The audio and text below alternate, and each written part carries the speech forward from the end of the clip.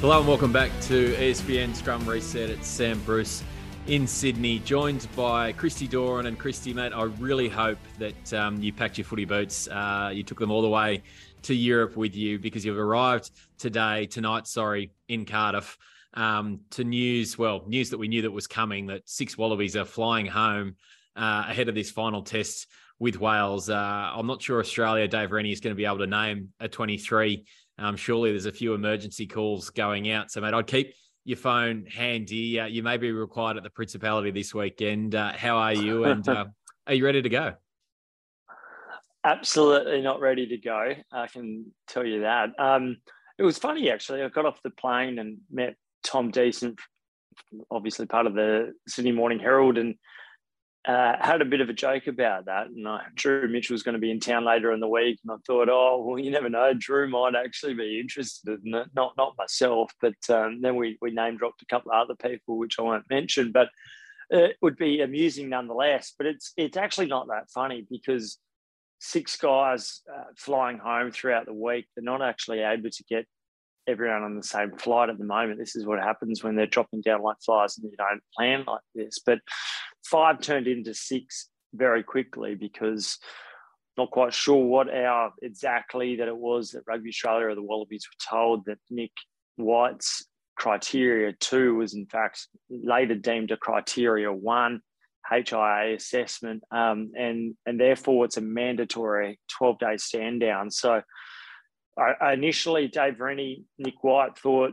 it would be just the 5 players that were likely to be out, a 6th. It was funny, we spoke to Nick White after the game, and he said well and truly that he was fine, that he felt good.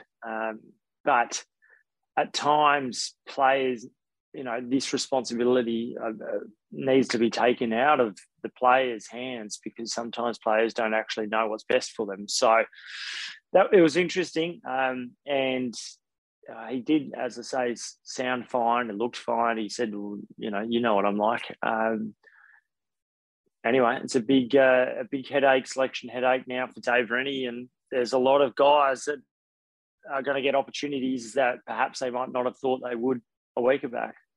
Yeah, just before we move too swiftly on from Nick White, I must admit that I missed this yesterday. I saw him down speaking with a trainer, but I did miss this little stumble, which has now been widely shared across social media, Progressive Rugby in particular, an account that I think probably most people who listen to this podcast will now be familiar with. If we've spoken about it around the Bundy Archie clean-out incident a few weeks ago, all about promoting safety in the game and the proper management of concussion and return to play protocols. So I'd missed this slight little stumble when Nick White first was seeing the Wallabies trainer there. And it looks like another one when he does go to get back up to stand up as well. Now, clearly, those, as we know, I think the category 1, as you said, are signs that whenever there's a loss of stability, that the player is immediately scratched from the game and then stood down for the 12 days, as is the new World Rugby edicts. But clearly Nick White returned to the game. So I wonder whether the question here is that whether the match day doctor had access to this footage that showed Nick White losing, balance momentarily. Do we know that? Was this missing from his diagnosis of White's condition on the field? Clearly the right decision has been made now, and he stood down and flying home. But it looks like one where, it was clearly missed at the time. Yeah, so there's 2 incidents and they're in quick succession, which makes it harder. So there is a fundamental flaw, you would suspect, in the process around looking at players and making sure they're okay, keeping them safe. The incidents were, as I say, in quick succession. The first, Back Hansen was trying to make a covering tackle with a little clip. It was being looked at, and then moments later, Nick White takes a hard run into the defensive line and also has another clip.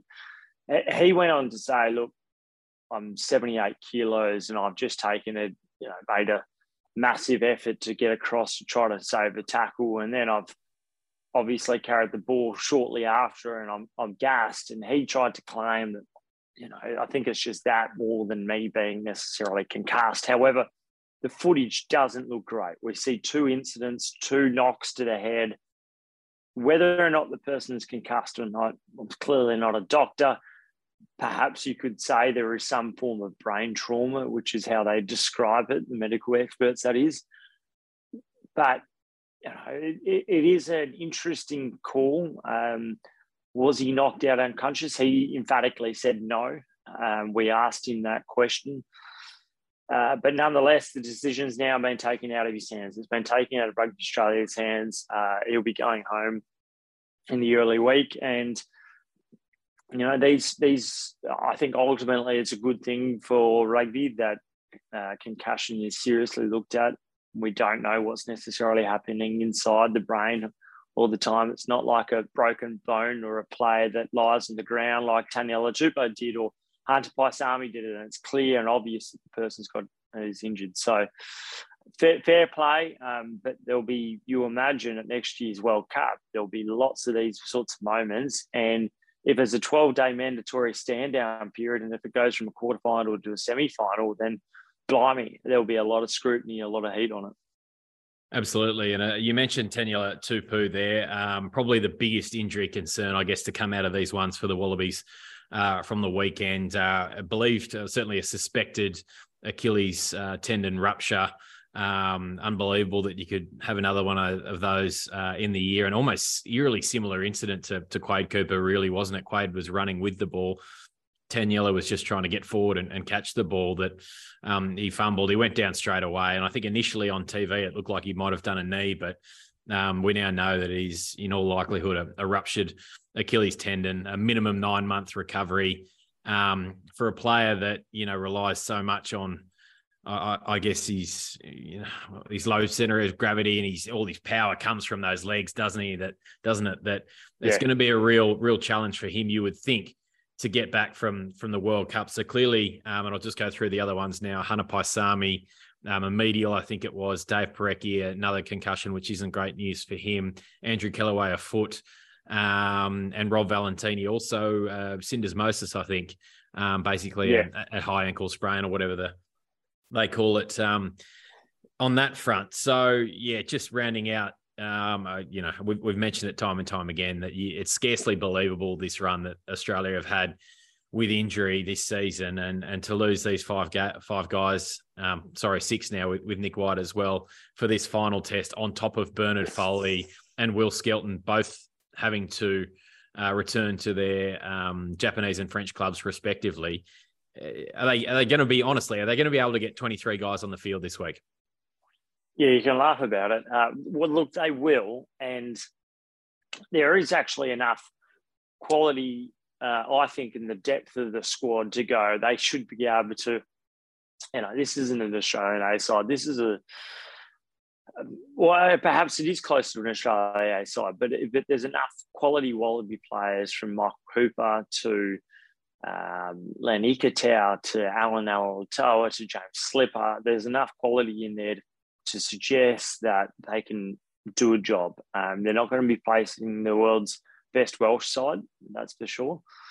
Before we kind of move past the injuries, Taniela Tupou, from what I know and was told this morning, Sunday, Welsh time now, but Irish time at the time, was that it's a ruptured Achilles, and that has been met by a lot of obviously disappointment. Taniela Tupou, huge player, huge loss. If he's not in part of the next year's World Cup, that's a massive, massive blow. But it's also a huge blow for Queensland Reds, one of the bigger draw cards across Super Rugby, but absolutely the kind of guy that can carry a Super Rugby side almost. There are questions being asked, though, how on earth do you have 4 Achilles in 1 year? Now, we know that TJ Perenara just got one on the weekend, but this is an injury that's pretty rare. I've had 2 former Wallabies that didn't play together but have been part of Australian rugby for 30 years that have said they've hardly seen one in their career, let alone 4 in the space of 6 months. This isn't just a random blip. there's been questions about the strength and conditioning program for a long, long time now.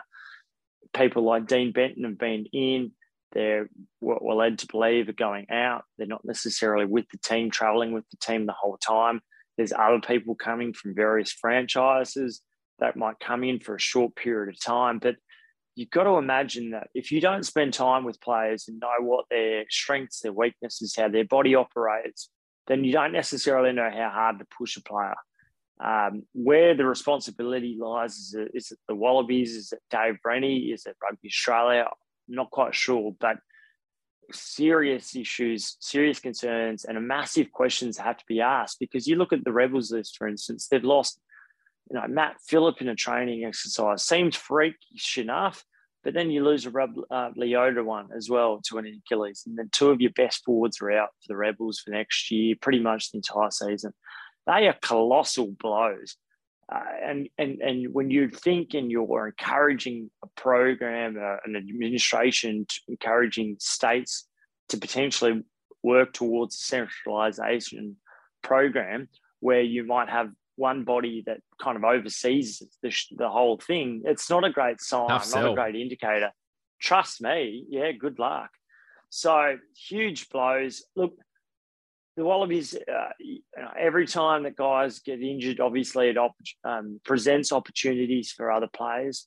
They have to take it, because this is possibly the last opportunity for a number of these players. And when I talk about some of them, I think of Noah Lolesio, a guy that I think has been thrown under the bus at various times over the last couple of years, in and out of the side. I can't understand the selection criteria going on for a 21, 22, 23-year-old bloke to be in and out as much as he is. But you would imagine that he would come in. He sat on the bench for 80 minutes on the weekend. Other guys like Ben Donaldson, Jock Campbell probably come and feature, whether or not they start or on the bench, who knows.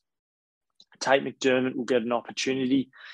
Guys like Matt Gibbons, Sam Talakai, guys that aren't necessarily first choice players, will get a crack, and Ned Hannigan and Pete, the Pete Samis, the Fraser McWrights will compete for positions too. So the long story short is there was 36 guys that came on tour to begin with, and we know that not 36 will go to next year's World Cup. So with 10 players out injured and more now, probably up towards 14, there's going to be a lot of disappointed people next year. So it's all about making sure that you take your chance, and that really comes down to a win at the Principality Stadium, which is about 500 metres away from me at the moment. Inside centre would clearly be, I guess, among the chief concerns, given you think about lost Karevi, lost Foketi, and now Paisami. What are the options there this week? Is it a Reece Hodge situation? Mr. Fix-It comes in again. Does Len Ikitau move in? Although Andrew Kellaway's clearly not there to cover 13 anymore. Ikitau to 12, Hodge to 13. How do you see that playing out? Well, interestingly, Dave Rennie's gone away from Reece Hodge in recent weeks, which I find curious because, let's be honest, Reece Hodge had a terrible Super Rugby season. It was the worst Super Rugby season for a Wallaby I can remember. And he had admirable performances after being recalled for the Wallabies, yet in recent weeks has found himself out of the side, hardly got a minute.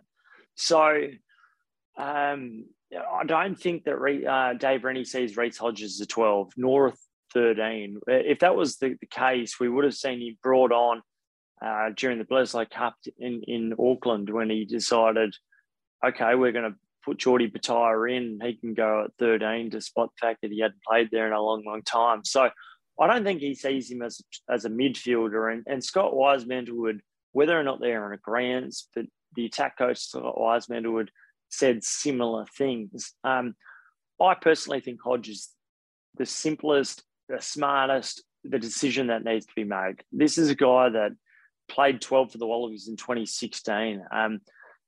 He can definitely do a job. He can actually probably, I think, give an extra pair of hands. I don't think he's a great 10, but he's still a guy that at a pinch can do that. I think Len Ikitau is not a 12 at all. The moment that Hunter Paisami was injured in the second, third minute, of the Saturday test against Ireland, I thought the Wallabies had no chance. Ikitau's not a 12. He's not a crash and bash. He's not big enough like a Samu Karevi. He's not got the three-pronged threat that Hunter Paisami's got. He's an outside centre, and by shifting him from 13 to 12, their attack was utterly dreadful for an international side. They had 67% of possession territory in the first half, 61% possession, and they didn't look like scoring a try. There was a couple of times there that they looked like deers in headlights, and I felt a bit sorry for Bernard Foley at times. I think the two wingers were outstanding. I think Tom Wright played really well. Probably one of his better tests, was a constant threat. Mark Nawaqanitawasi, we'll talk about him probably later, has added a lot to their attack, allows them to have 2 or 3 dimensions about their attack, but otherwise there's nothing doing. Jordan Petaia had a good crack, but when you've got a guy that doesn't have the ability to either dent the gain line, bend the line, or be a distributor like a Matt Giddo in the past, or Kurtley Beale at times, they looked absolutely toothless in attack. And any thought process of Len Ikitau shifting from 13 to 12 would be the wrong decision, in my opinion, against Wales. I think it's a no-brainer. I think Tom Wright would be a better option. But all I'm thinking about at the moment is I think it's good that Dave Rennie left Kurtley Beale at home purely in the fact that he had allowed other people to get exposed. But Kurtley Beale's the sort of player that you need in that squad. And I think the World Cup, 10 months away, you need him in that 23, because if there's an injury, he can cover 10, 12, 15. But once again, I don't think that Dave Rennie likes a ball-playing 12 at all. You know, he used to use Bundy Aki at 12 for the Chiefs. Similarly now with Samu Karevi, Hunter Paisami. But I think Dave Rennie's game plan is being found out at the moment. I must say I felt I felt sorry for Dave Rennie on Sunday morning, as it was here in Australia yesterday, because I don't know how a team manages to give up 4 separate neck roll penalties in one half of rugby. That just blows my mind. And to me, I know the injuries are going to test them now, and they'll need Fainga'a to play this week. But surely, for him being the 4th, got the yellow card when the Wallabies were defending to boot. I don't know. One, okay, yeah, you got it wrong, and it was early in the match, and Parecki, that's forgivable, I think. 2 at a stretch, but the 3rd and 4th in one half of rugby is just shows the inherent discipline issues in this team for me. And I just thought that was the first 3 minutes of the game. I basically had my match verdict report written, because it was Wallabies injury, Wallabies try overturned by TMO for neck roll. It was just, it said it all in 3 minutes of one match. But if I was Dave Rennie, I'd be pulling my absolute hair out, and I would have gone in the post-match review. I don't know if this is in Dave. It's not really his go. He's such a measured and usually a fairly relaxed coach. But I would have blown the roof off with a serve for 4 neck roll penalties in one half of rugby. That is scarcely believable. Yeah, and look, perhaps this comes down to myself and Tommy Decent not asking that exact question, because I agree with you. But on Thursday, when speaking to Dave, he said that we've got this thing of dumbass penalties, and thank you. And one player is missed selection because of it. We're not quite sure who that player is at the moment. There could have been any number of them, and then it left me bemused when he said that, given that guys like Jade Gordon were selected on the bench when he gave away a yellow card, which shoulder bump, 14 points. So it's hard to quite see the logic in what he's saying there. Perhaps that's him not rating Tate McDermott, and it increasingly looks like that. But I agree with you, because we saw that time and time again.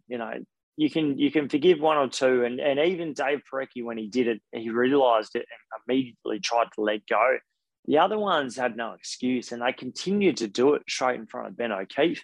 And it wasn't even like the TMO there in those instances interjecting, because particularly the Neville one, was just clear as day, straight in front of him. There's a lock, and he's obviously a tall guy. So you're right, and it needs a serving, and it needs a rocket, and it probably does need selection overhauls. But let's be honest, Dave Rennie hasn't been, I don't think, strong enough at any single point in time. You look at the Wallabies, you look at any international coach at the moment that is worth their weight in gold, and you'll see play, from Eddie Jones to Rassie Erasmus to previously Steve Hansen, there is a larger-than-life figure in them where they either inspire, but either or way, there is something about them that they're meant, not necessarily on the spectrum, but they are completely strong-willed, strong in their approach, and I think Dave Rennie is the sort of coach that puts arms around players. So it's not his go, but at some point in time, I think players need to be told, come on, it's time to fix up this because it's not good enough anymore. Yeah, you're right to bring up the dumbass penalties comment last week, because they were for certainly the three after Parekis. That is, to me, the absolute definition of dumbass penalties. So I hope someone was or a few players got a rocket, as you say, although given what we know about Dave, maybe not. Some positives then. You mentioned Mark Wanganita-Wasi again. Really looked to threaten the Irish defensive line, one of the few to do so. We know about his aerial prowess. I think he took 2 or 3 attacking balls in the air. We know how important that's going to be in France next year, the way the game's played at the moment. And he's still in that early stage, isn't he, where probably a lot of these teams didn't think that they'd be facing a Mark Wanganita-Wasi at this point in the year. So he's perhaps not being watched as he should be, given the way he has been playing in recent times with Australia A. You do fast forward to next year and think, well, they will have done their homework on him. The research will be there, but maybe they will be putting more focus on other players, and potentially that opens up frees up some other players. I mean, at the moment, you probably say he's still number 4 in the pecking order behind Corambetti, Kellaway, Wright, those three. But if he continues to play, I assume he'll be back on the right wing again this weekend in Cardiff. If he backs that up with a strong season with the Waratahs in Super Rugby, he's very much looking like, I guess the bolter right now, but by the time of Super Rugby finishes next season, he may well have not even be in that tag. He may well have, be clearly one of the best wingers available. Yeah. I think the thing that holds him in good stead is Darren Coleman.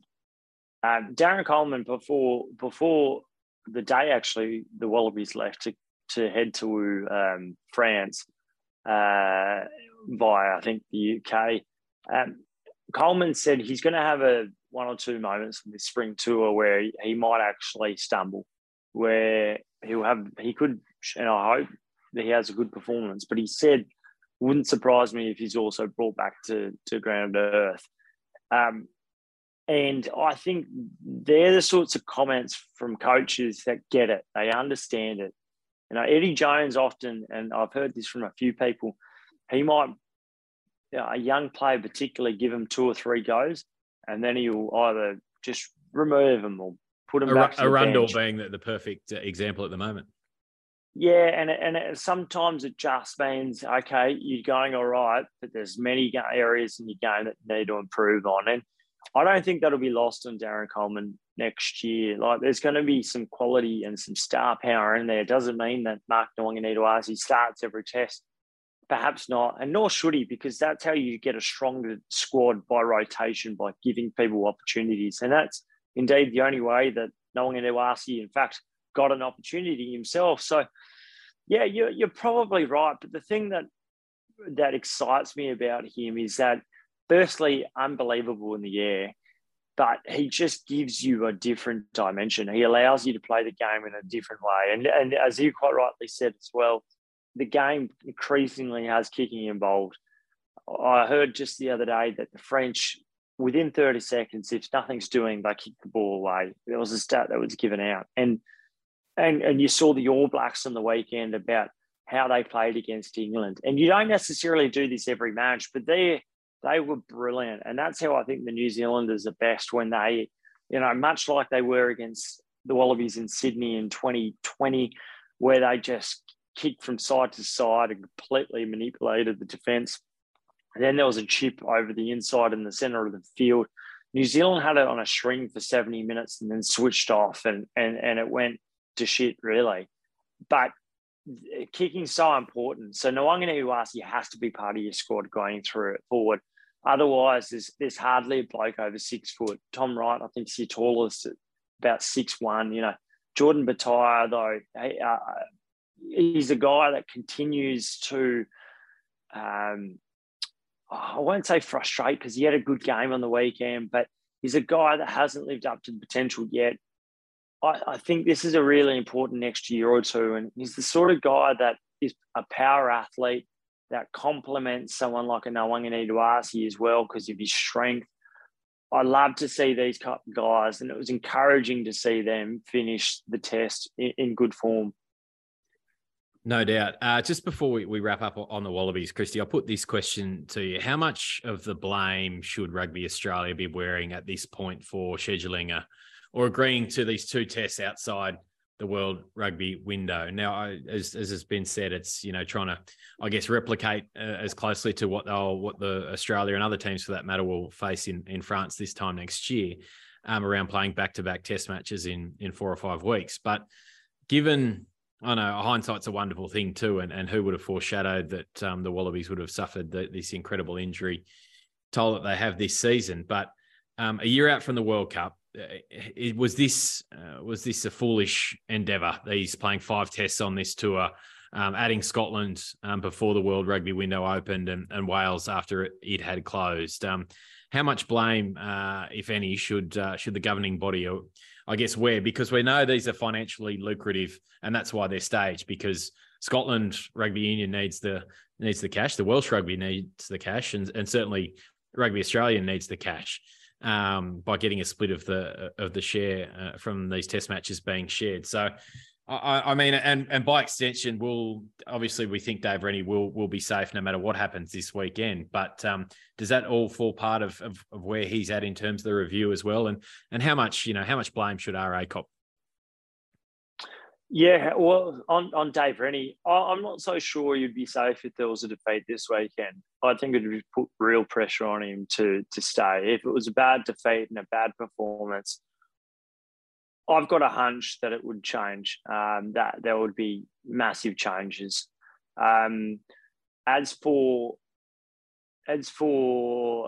whether or not 4, 5, 3 tests should have been played, it was before this test season started. There was an April camp, and sections of the media were invited up to the Gold Coast, where they were based at Sanctuary Cove, and it was revealed that they were considering a 5th test, and quite a few of us thought, okay, and David said, it's good. We need as much rugby as possible, and so.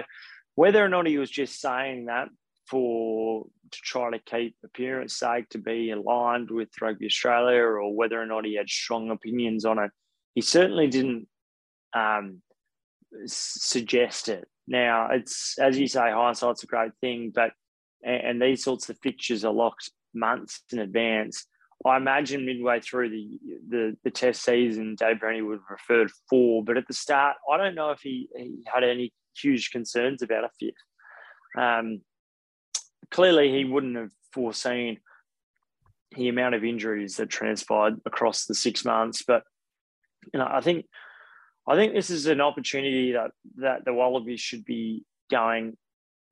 This is a great chance for guys on the periphery to get a crack. And any kind of thought and suggestion that it's been a long season is the wrong one. Let's be honest. Super Rugby players play many less matches than anyone in France, anyone in England, because their seasons go for 9 months of the year. So, and that's their domestic season. So I don't quite subscribe to the theory that it's too much. 5 tests is a lot, but if you manage your squad, I think the real issue and the underlying issue is what's happening with the strength and conditioning program. Those questions have got to be asked. Clearly, 5 weeks back to back is a lot, but I don't think it's unprecedented. Like, you go back a few years and the Wallabies were also playing against a French Barbarians side that I think was coached by Scott Wisemantel. So many of those players would have participated in that. Yes, it's more matches than they played in 2020 because of COVID, but I don't think it's unreasonable what's gone on.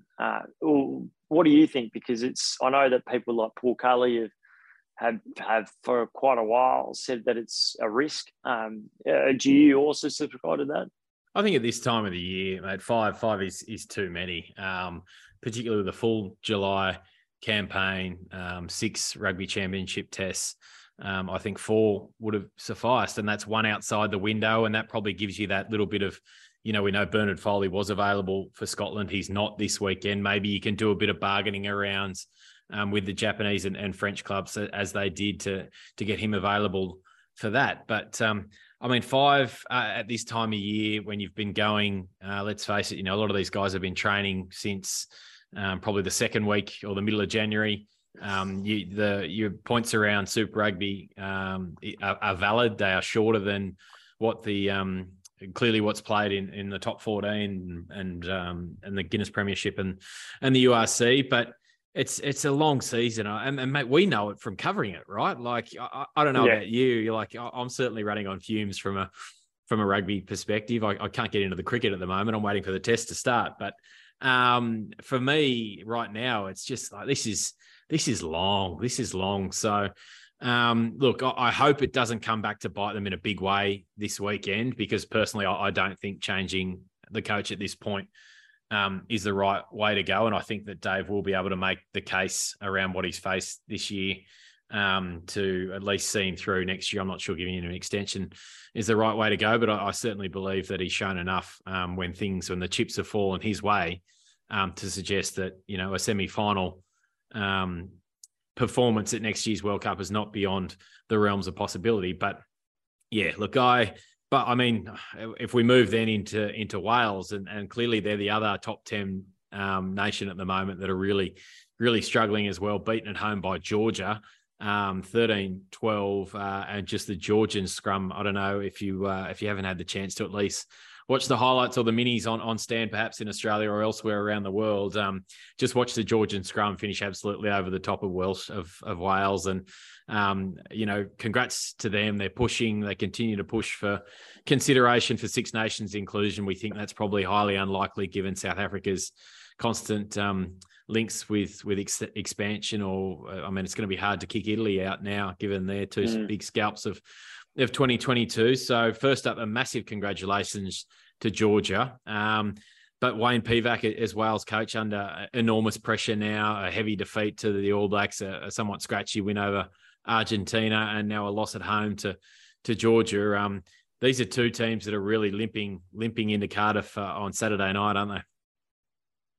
Oh, yeah, absolutely. And, you hear the guys like Sam Warburton and Jamie Roberts speak about what's going on at the moment in Welsh rugby, and they're clearly two guys that are part of some of the best Welsh sides that have existed, and certainly the last 10, 12 years, guys that were pivotal for the Lions and played huge roles in 2013, particularly, as well as Sam Warburton in 2017.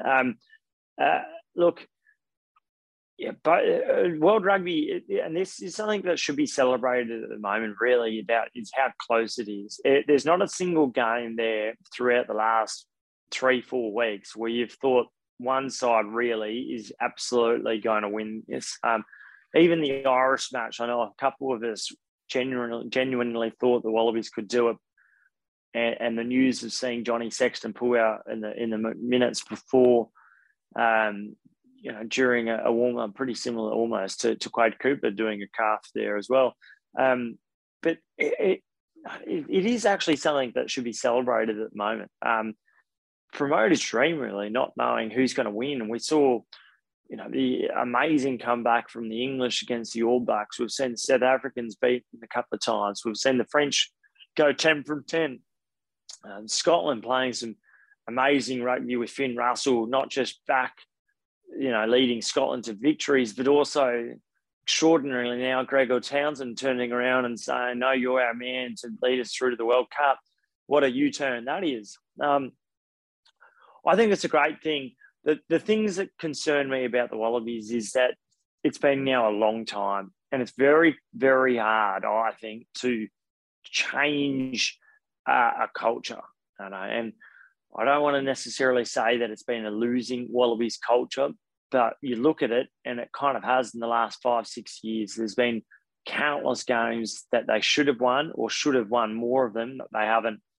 And they can say that they've lost the last 3. And Nick White said the other day, we could be 4 from 4 here very easily. Yes, perhaps, but this is a side that hasn't shown like they can win the tight matches in a long, long time. So it's really important, I think, to come out and make, it might not be a statement, but it's about finishing the year on a high. And clearly Wales are going to be keen for that because, as you say, Wayne Pivac is under massive amounts of pressure. And funnily enough, and maybe it's unfortunate, but the foreign coaches coaching a side, 2 New Zealanders coaching Australia and Wales, like it or not, it is a thing. It exists. Players, there's a perception, often perception is reality. I think it actually does exist in the moment.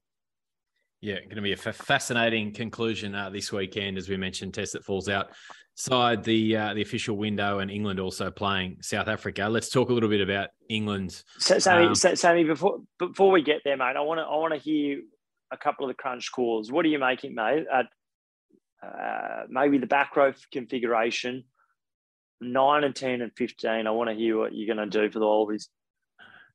Yeah, number 8's a tricky one, isn't it? Certainly, let's give a rap to Michael Hooper. I thought that was his best game over the ball at the breakdown for as long as I can remember. So 2 or 3 steals there at vital times. So he's certainly at 7. I think you persist with Holloway at 6. I think he's getting better with more time in the saddle. Number 8, Pete Samu, you probably think will come in there. It is a lighter back row, isn't it? Obviously, I think Taulupe Faletau is back playing in Wales these days rather than where he was at Bath. Don't quote me on that, but he should be available this week. So is that a concern there? 9, look, I think you've got to give Tate McDermott a shot from what we've seen from Jake Gordon the last 2 weeks. I think this is probably a game that suits Tate too. I think it'll be a little bit more open. I think he'd be the way I would go. So you put him together with I guess Noah, he deserves another shot. So that'd be my 9 and 10 and give Donaldson another chance off the bench and perhaps more time, or certainly more time than the 4 minutes he got in Florence a week ago. So, inside centre, I think I would play Hodge and Igitau together. So that would be my lineup of the key changes. Otherwise, and you know what? I know they've probably got to pick Folau Fainga'a, but I'd be putting him on the bench and I'd be giving Lockie Lonergan a start there at hooker because from what I've seen from Folau, line-out throwing wise, and then the neck roll on the weekend, if Dave Parecki had been fit, there'd be no way I'd be selecting Folau Fainga'a this weekend. So he's got to be benched in my mind, given the scenario. So, mate, hopefully that answered your question. Yeah, sure did, but it's an interesting one. Off the top of my head, anyway. And who knows? There's still probably 3 or 4 training runs to get through, and given what we've seen from the Wallabies this year, there could be 1 or 2 more injuries yet. England, as I mentioned, 25 all at Twickenham. Were pretty bloody ordinary for much of this match. Down 25-6 when Beauden Barrett slotted a drop goal, I think, with about 11 minutes to go. The All Blacks look home and hosed and perched up on their picnic, on their towels on the beach, ready to enjoy a summer with perhaps a little less heat than expected.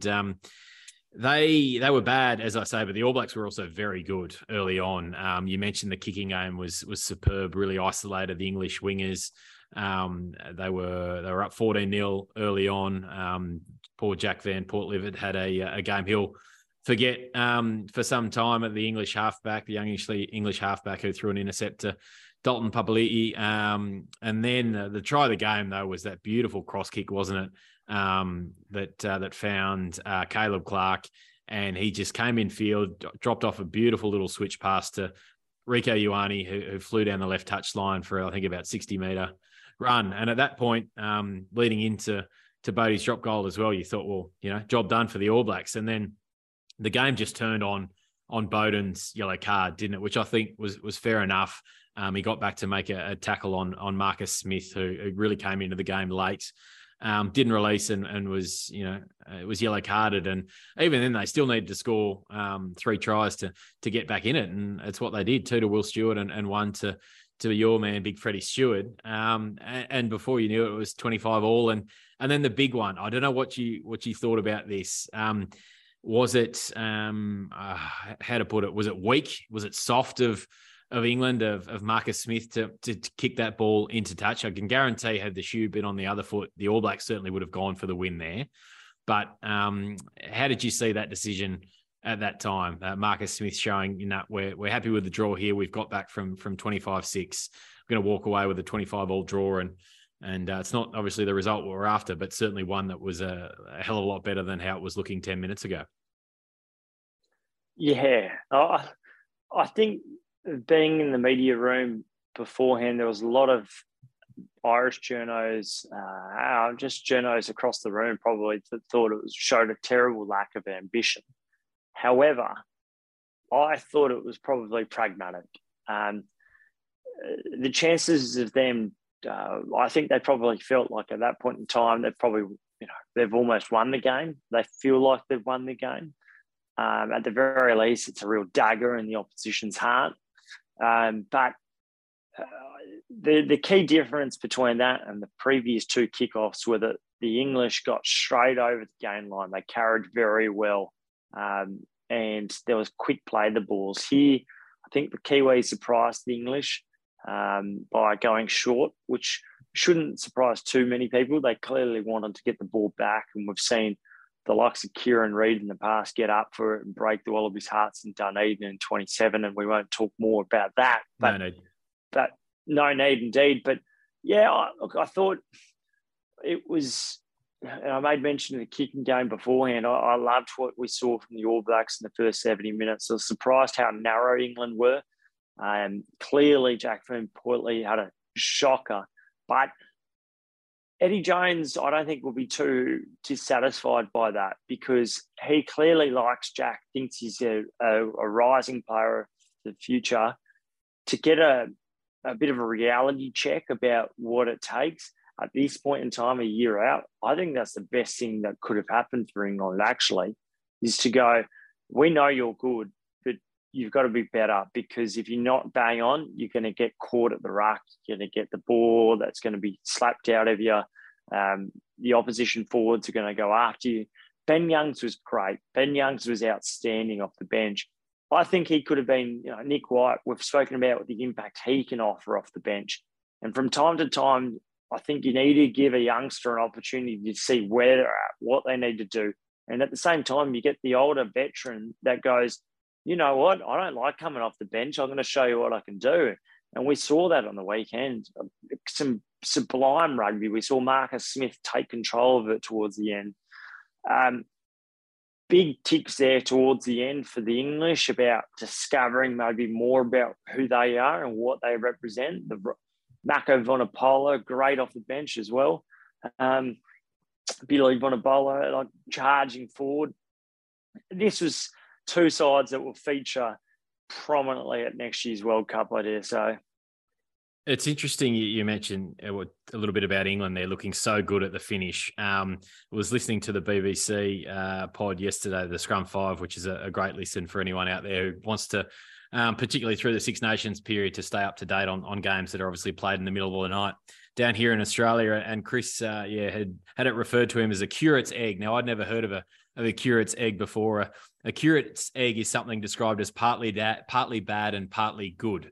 And I think that's probably about the best way to sum up England at the moment, because we still don't know quite whether this team has got the ability to put it all together for an extended period of time, like we have seen the All Blacks do, probably to a lesser degree this year than what we're accustomed, but certainly Ireland and France are the clear standouts on that front, and also South Africa at times as well. So it's still tough to get a read on England, and you get the feeling that Six Nations is going to be hugely important for them, like it will all those teams clearly next year, to actually, try and build a bit of momentum and just get their together, for want of a better expression.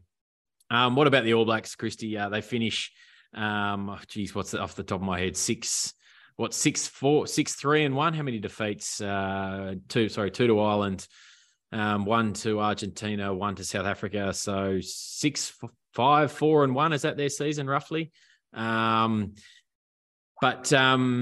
Well, 6-4-1. Anyway, you can do the math. You know what I'm trying to say there. Still, probably not answering the questions completely around whether they are back to their best, I don't think, but certainly for the first half. And it's worth remembering, neck rolls, we were talking about the Wallabies earlier. Rieko Ioane also got pinged for one, I think it was, which would have had them out to a 21-0 lead in that first half. And that would have been an almighty mountain for England to climb to get back into it. So there's still, I wonder if they've found this setup right now. Are we destined to see Mo'unga and Geordie at 10 and 12 and Bodie at 15? Does that look like the future of their playmaking setup next year, given what we've seen from Geordie and perhaps this, what they were trying to find in this Richie Bodie 10-15, which didn't quite work out as they had hoped, that it is now being better complemented by having Geordie there at 12? I think absolutely. Yeah, I think so. I never quite got and loved Geordie Barrett at 15, but he provides a big body, but an awesome skill set to come in at 12. I think it's doing wonders for the game. That was Bodie. That was up there with the best that I've seen Bodie and Richie operate and attack together. They were great. I think that try was unbelievable. The pace that they operated there with.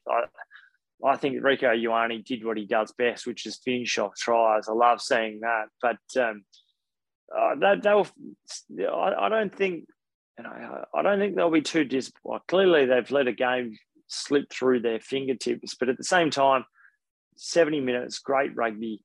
They retained the Bledisloe Cup. They won, I think, the rugby championship from memory. Yep. Sometimes a defeat can be a good thing, and a year and a half out from the World Cup, I think that probably was a good thing for the All Blacks to have a few bad telling losses. I still think there will be questions about Ian Foster, whether or not he's the right person, who knows, but there's enough talent and class and leadership, particularly when you've got Brodie Retallick and Sam Whitelock in that side. The two of them together are up there still with the two most destructive, best seasoned operators. They'll be a huge threat, as I said beforehand. I think they're pretty well placed. They'll get some guys back from injury. And David Havili, it looks like a pretty good option to put on a bench. Anton Lonnet-Brown missed a lot of the season, comes back towards the end.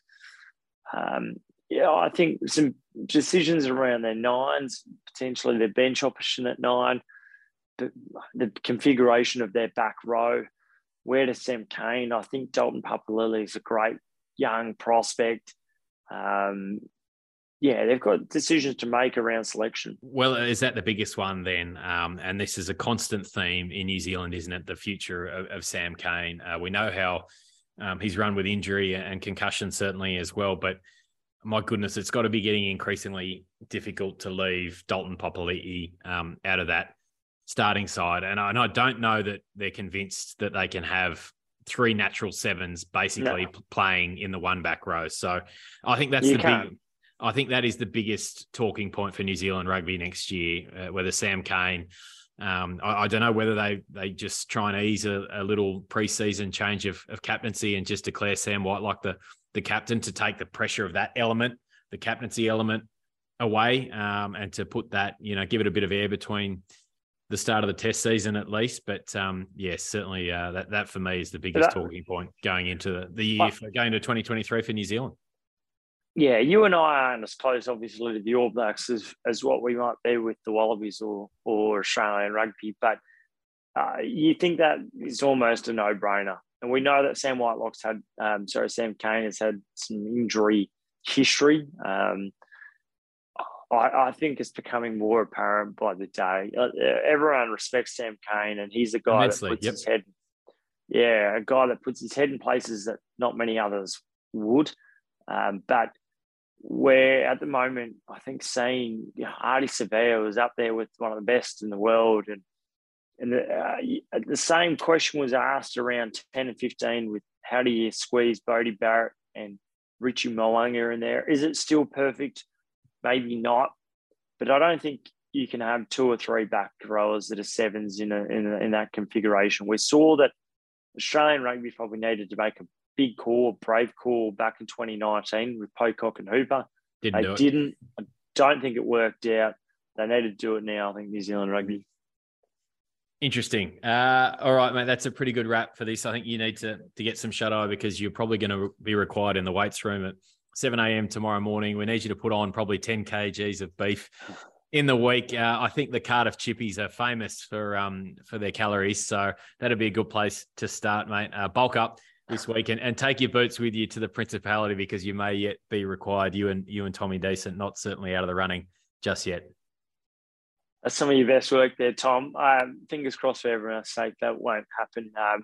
Lighter training week though for the Wallabies. They're not going to get into Cardiff until Monday afternoon local time. They'll probably have a heavy training session on Wednesday, I think. So it's a slightly different configuration the week. They've had a night out, a couple of drinks this evening, an important opportunity and to kind of let off some steam after a big long year as we've discussed. So fingers crossed, we'll see what happens. But the last week, and it's been a final big push after a marathon year that was. So plenty more reaction, I dare say, this time next week. Yeah, one to go for 2022.